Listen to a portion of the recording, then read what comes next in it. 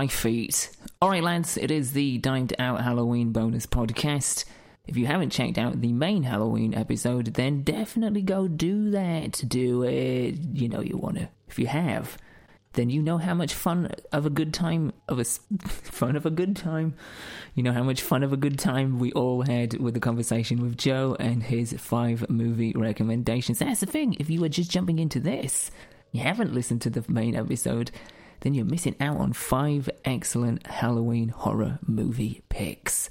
So yeah, if you're looking to bulk up your Halloween horror movie watching, whether it be for Halloween week or Halloween weekend, or maybe you just want to do it all on the day, I don't know, it's entirely up to you, then you have got 5 excellent recommendations in the main Halloween episode. I had such a fun of a good time talking with Joe. Sorry, it just sounds ridiculous, fun of a good time, but I had such a good time talking with Joe that we talked before we started recording, we talked during, obviously, and then a little bit after, and I wanted to fit so much more in, but I just couldn't. So yeah, the first treat in your Halloween bonus mixed bag of goodies is a little 10-minute chunk of conversation between me and Joe and his latest hobby of going to famous and iconic and legendary movie locations. Buildings, houses, places that you know, that you recognize, and that you love from movies and TV history. In particular, there are a lot of iconic horror landmarks in this bit of the conversation. Talking Halloween, we're talking Nightmare on Elm Street, we're talking you know what, I'm not even going to tell you. Here it is. This is it. This is me talking to Joe about all of these different places and more. So enjoy, and I'll see you on the other side of your first Halloween bonus treat.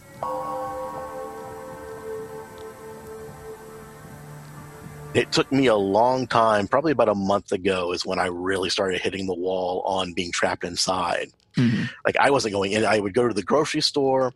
I might run to some other store to pick up supplies or something. But other than that, I'd been in the apartment since March. And finally, like, my girlfriend goes, I don't know how in the world you're staying in here and not going crazy. I'm like, you know what? I kind of am. I need to start getting out. So now, like, every weekend or every other weekend, I hop in the car on a Saturday or Sunday and I find film locations for a movie I like or a TV show I like. And I'll just drive to it and take pictures of it, stay out for about 2 hours and just drive around and then come back home. Yeah, and that's been my outlet.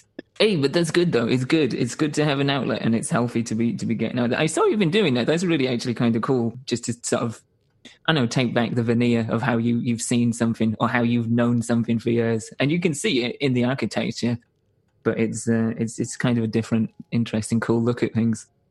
Yeah, especially when you're standing in front of it and you realize like it's a house, and it's either like the Nightmare on Elm Street house is right off of Sunset Boulevard, and you would never know it was down there. It's just a stone's throw from Sunset. Same thing with the houses from John Carpenter's Halloween, the Tommy Doyle house and the Lindsay house across the street from it. They actually are across the street. They're just on the other side of Sunset from where the Nightmare on Elm Street house is. And you're like, oh man, this is crazy. Like, I didn't know it was here. Or conversely, I drove way out into the desert at the end of last year to find the Kill Bill church and the location of the end of 7 when the box gets delivered and with John Doe. Yeah.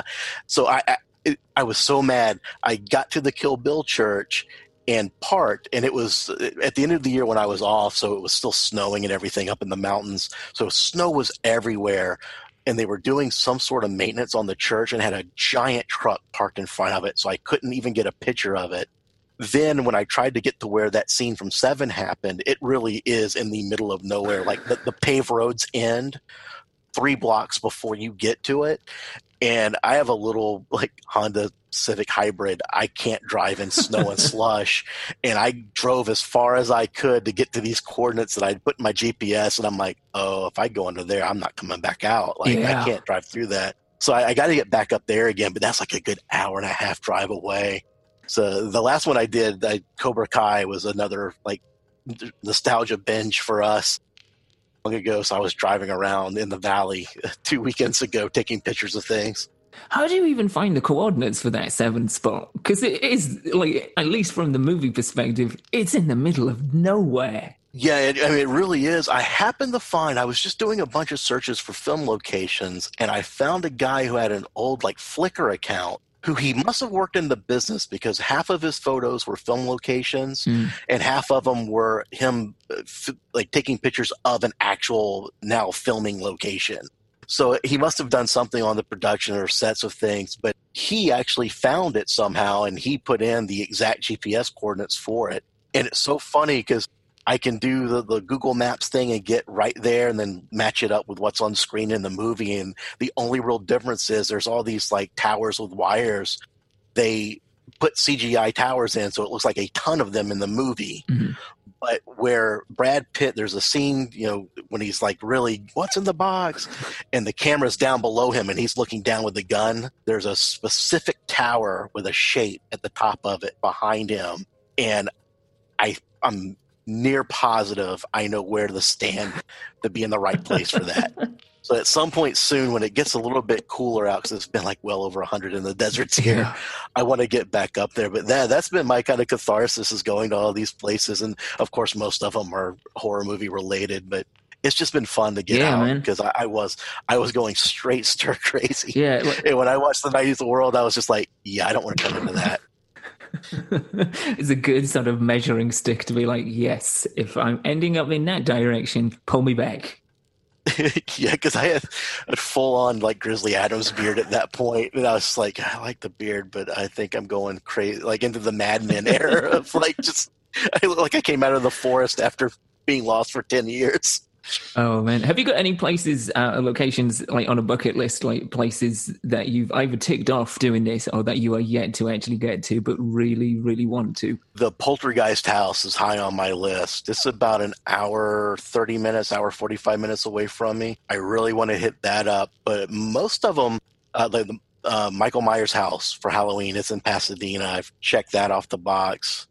The Nightmare on Elm Street house, check that off. Downtown LA, I finally, near the end of last year, I went to the building that's used in Blade Runner, where Deckard goes in, like the guy that had all the little weird friends that he had made or whatever.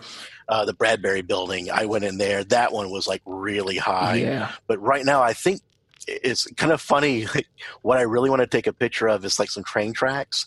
The beginning of They Live, that was all filmed down in LA, downtown LA, and I have found, I think, the area, but I'm going to have to go into some not so nice places and maybe climb some fences or so and get some pictures. And then I'm fairly positive I know where the alley is that the big fight scene happens. So that right now, I think that's at the top of my list of what I want to go do. The Big Lebowski is also high. I've only been to two Big Lebowski filming locations.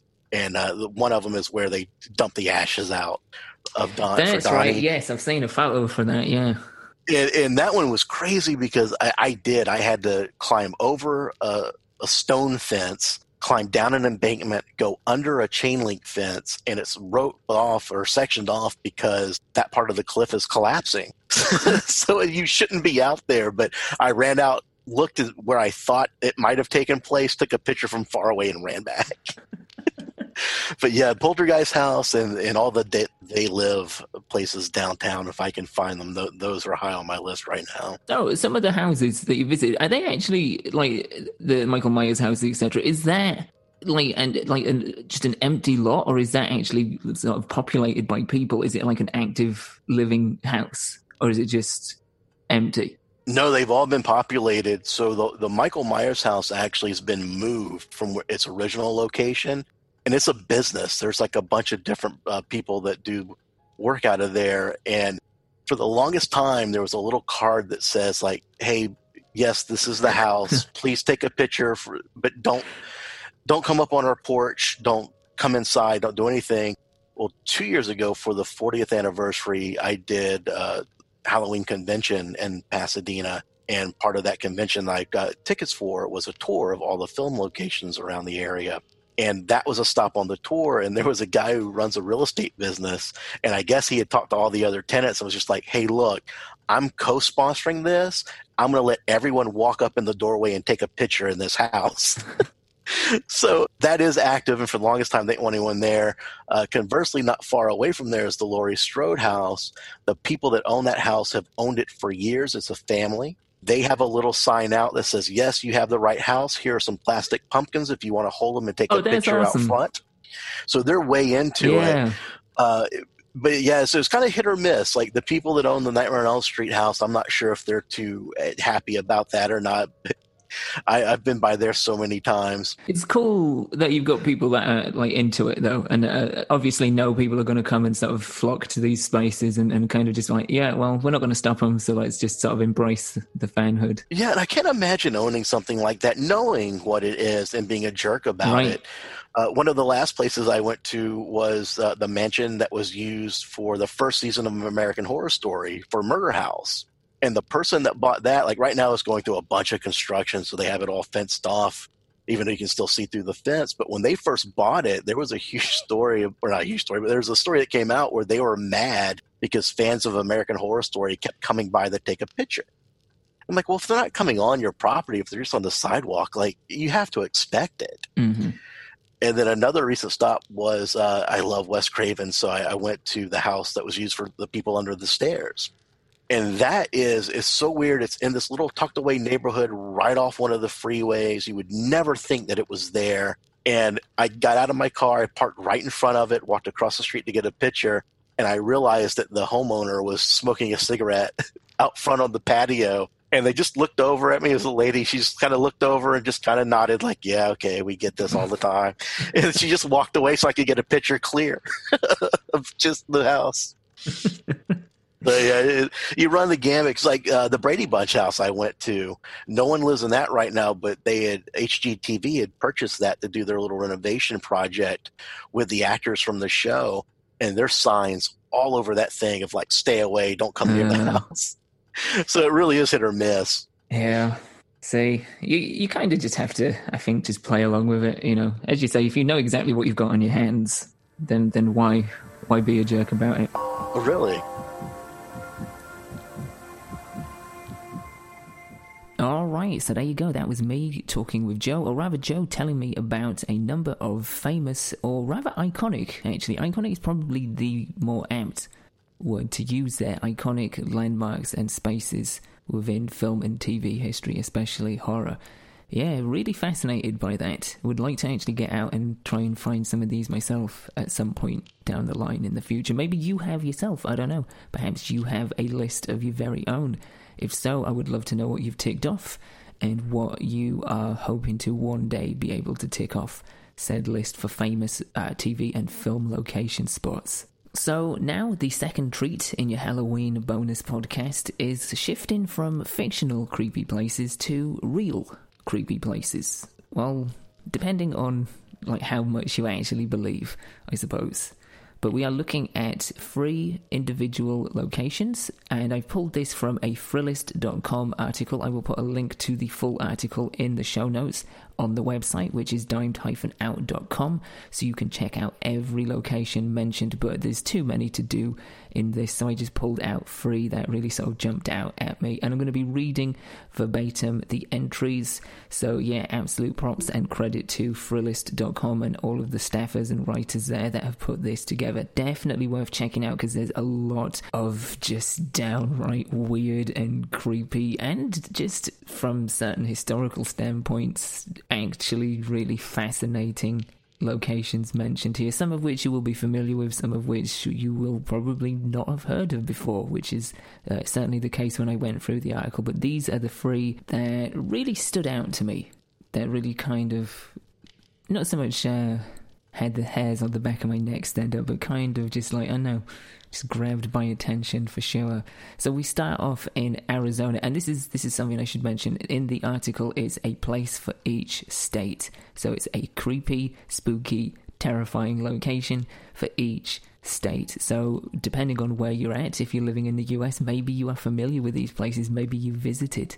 If you have, I'd love to know what that was like, and if you did encounter anything, or what your experience as a whole was like going to visit these places. But yeah, here are 3 of them, and we are starting in Arizona with the Yuma Territorial Prison. And again, I'm reading verbatim from Thrillist, so all credit goes to those guys.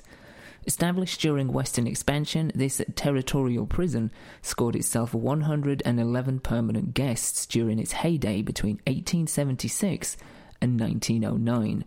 Not one to shy from a rep of locking people into hot, dark places, Arizona has designated this a state historical park, easily one of the creepiest in the nation, and one of the most haunted spots in Arizona.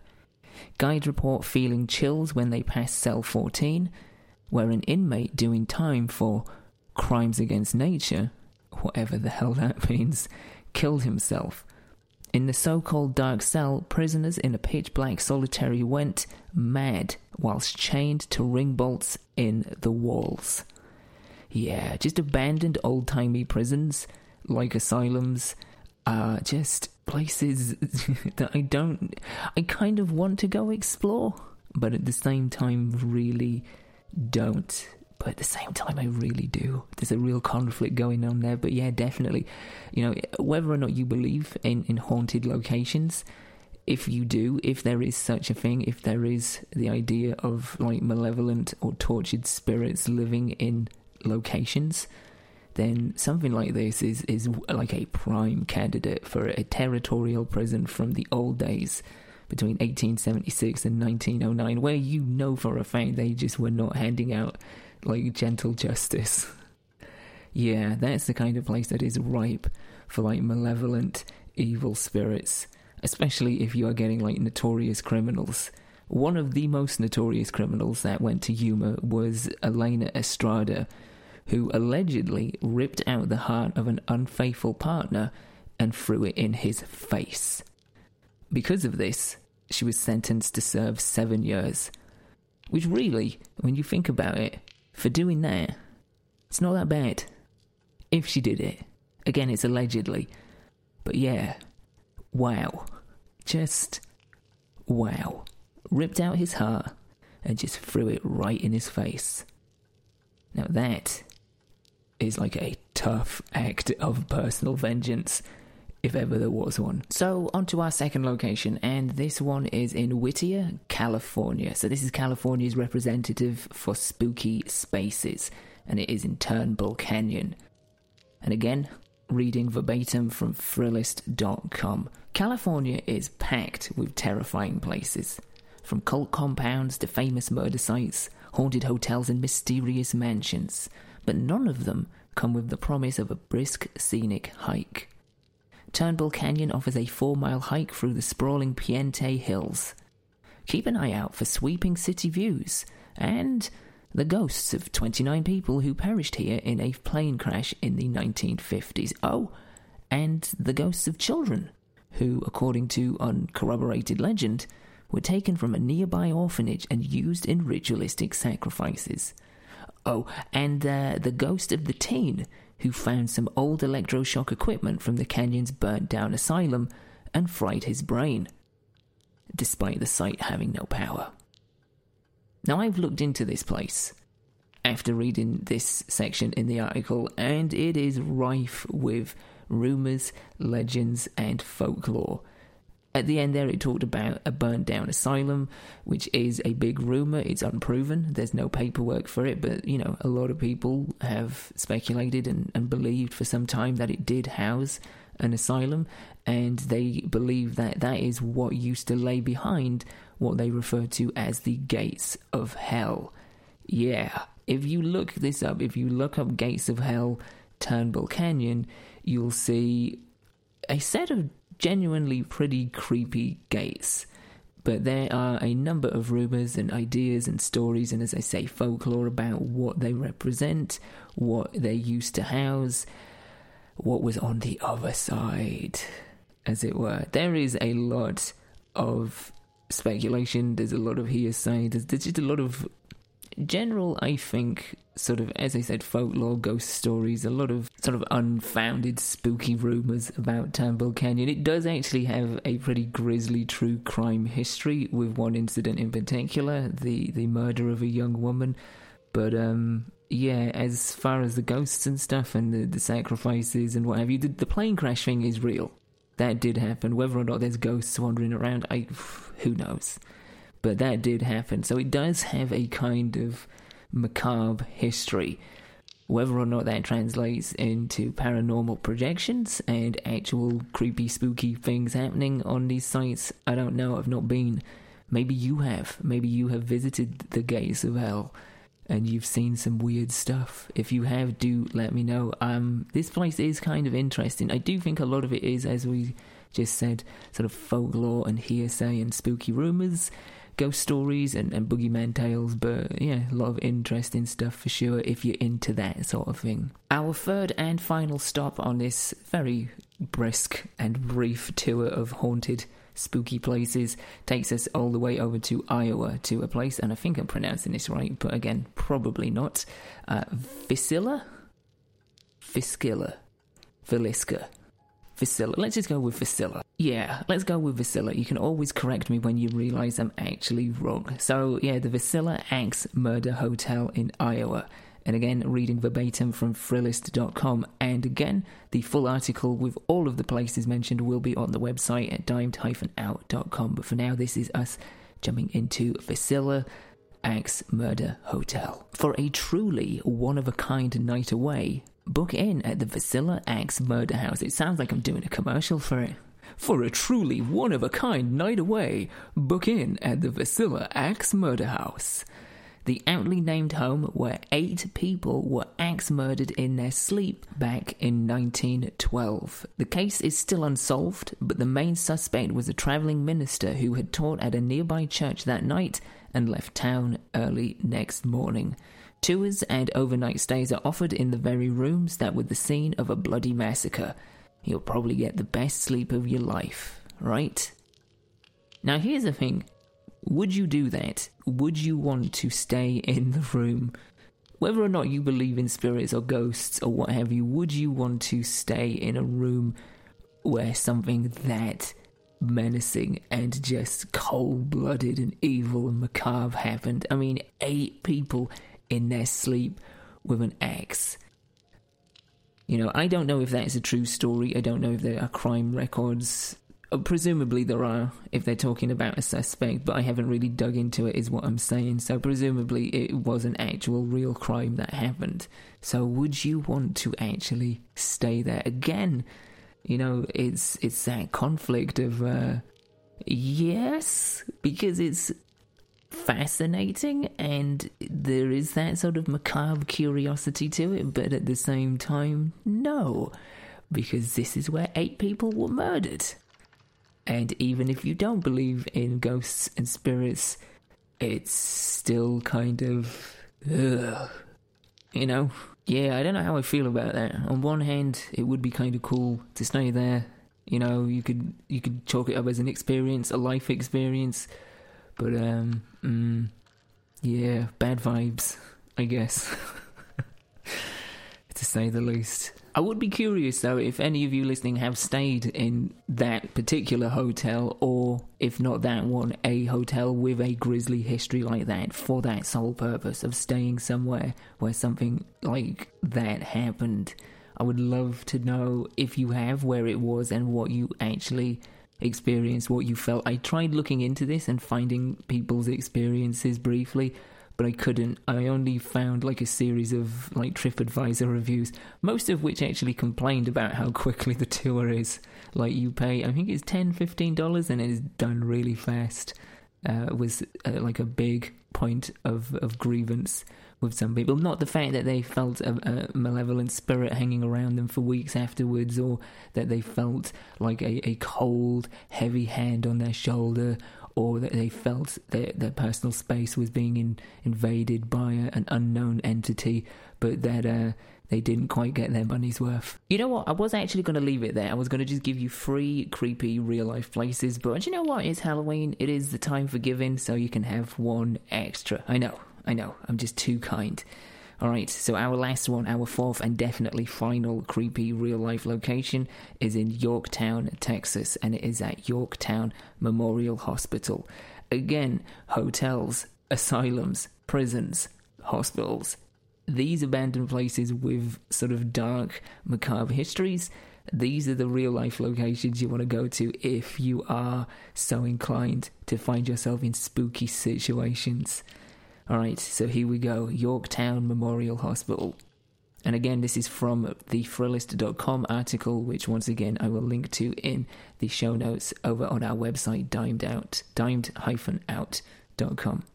Yeah, it would be good if I got the URL to my own website correct. That would be a good start. Anyway, here we go. Yorktown Memorial Hospital in Yorktown, Texas. The old beds, gurneys, mirrors, chairs, and other medical equipment are still inside this decrepit, abandoned hospital, where more than 2,000 patients died before it shut in 1988.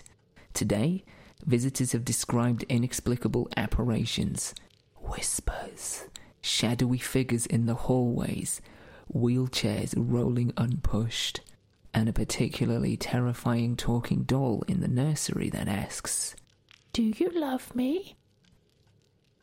Yeah, that's pretty flipping creepy. Dolls as a whole, they are creepy. They're a little bit overdone in horror movies, but still, like, in real life, dolls are still somewhat creepy. For me, the bit that gets me is the wheelchair sort of rolling along down the aisles, being unpushed, just moving on its own. Yeah, you can picture it, right? Yeah, you can see that. That's kind of terrifying. Yeah, I'm kind of curious. I'm kind of curious to go check out Yorktown Memorial Hospital, do a little bit of digging, see what I can find. That's definitely one for the future. That might be an interesting episode, right, for season 2. Sort of digging around Yorktown Memorial Hospital. Maybe take some amateur ghost detecting equipment.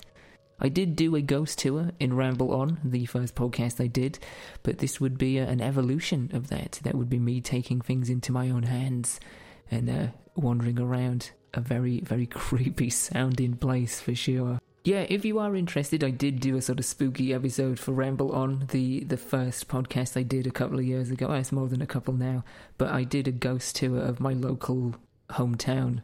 There's a place called the Underpass. It's underneath the railway station, and they were doing ghost tours, so I did one of those, and kind of documented it. So yeah, if you search out Ramble On iTunes or Spotify or wherever you get your podcasts from, you'll be able to find that episode if you're interested in finding what that was like. It was quite the interesting experience. It's the only ghost tour that I've done. That's not true. I've done 2 in my life, but that's the only one I've recorded for an episode.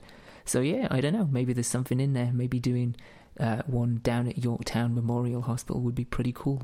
Maybe not for season 2, but maybe some point in the future. Yeah, unless you've got somewhere that you want to recommend, if you've got a spooky location that you know of, that maybe you've been to, maybe you've had an experience at, yeah, I would love to know. I would love for those recommendations to come in.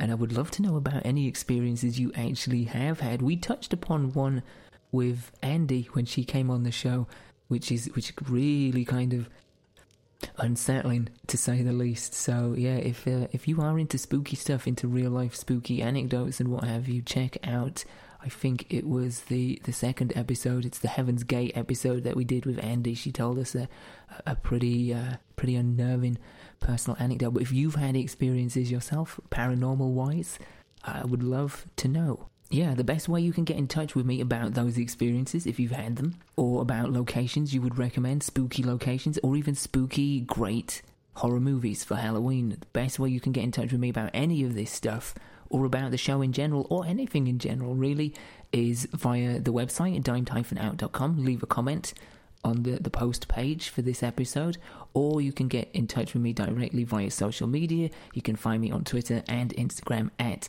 IamMalFoster. Those are your best 2, to be honest. Those are going to get you the more direct answers for sure. But yeah, I would love to hear your guys' feedback on all things spooky, all things creepy and mysterious. Anyway, that about does it for this bonus podcast. It was always going to be just a little extra, a little bonus, a little something, just a little treat for you guys for the support that you've given me. I wanted to give just a little bit extra, especially at the minute when we could all use that little extra jolt of escapism for sure. So hopefully you've enjoyed it. And hopefully it's kind of set the tone right for Halloween. Yeah, what are you doing, by the way? That's something else I'd like to know. What have you got planned? How are you being inventive and creative in this this very restrictive time period we're living in? Have you decorated your house even more than usual? Love to know. Anyway, that's about it. As always, thank you for listening, guys. Truly, I mean that. I say that every week, and I mean it every week. You've shown me so much love and support during season 1, and I feel it. I see it in the comments. I see it in your, just the way you respond to what I'm doing. And yeah, I truly mean it when I say thank you for listening. So yeah, thank you for listening. Look after yourself. Look after each other. And until next time, keep it dined out. When we come to see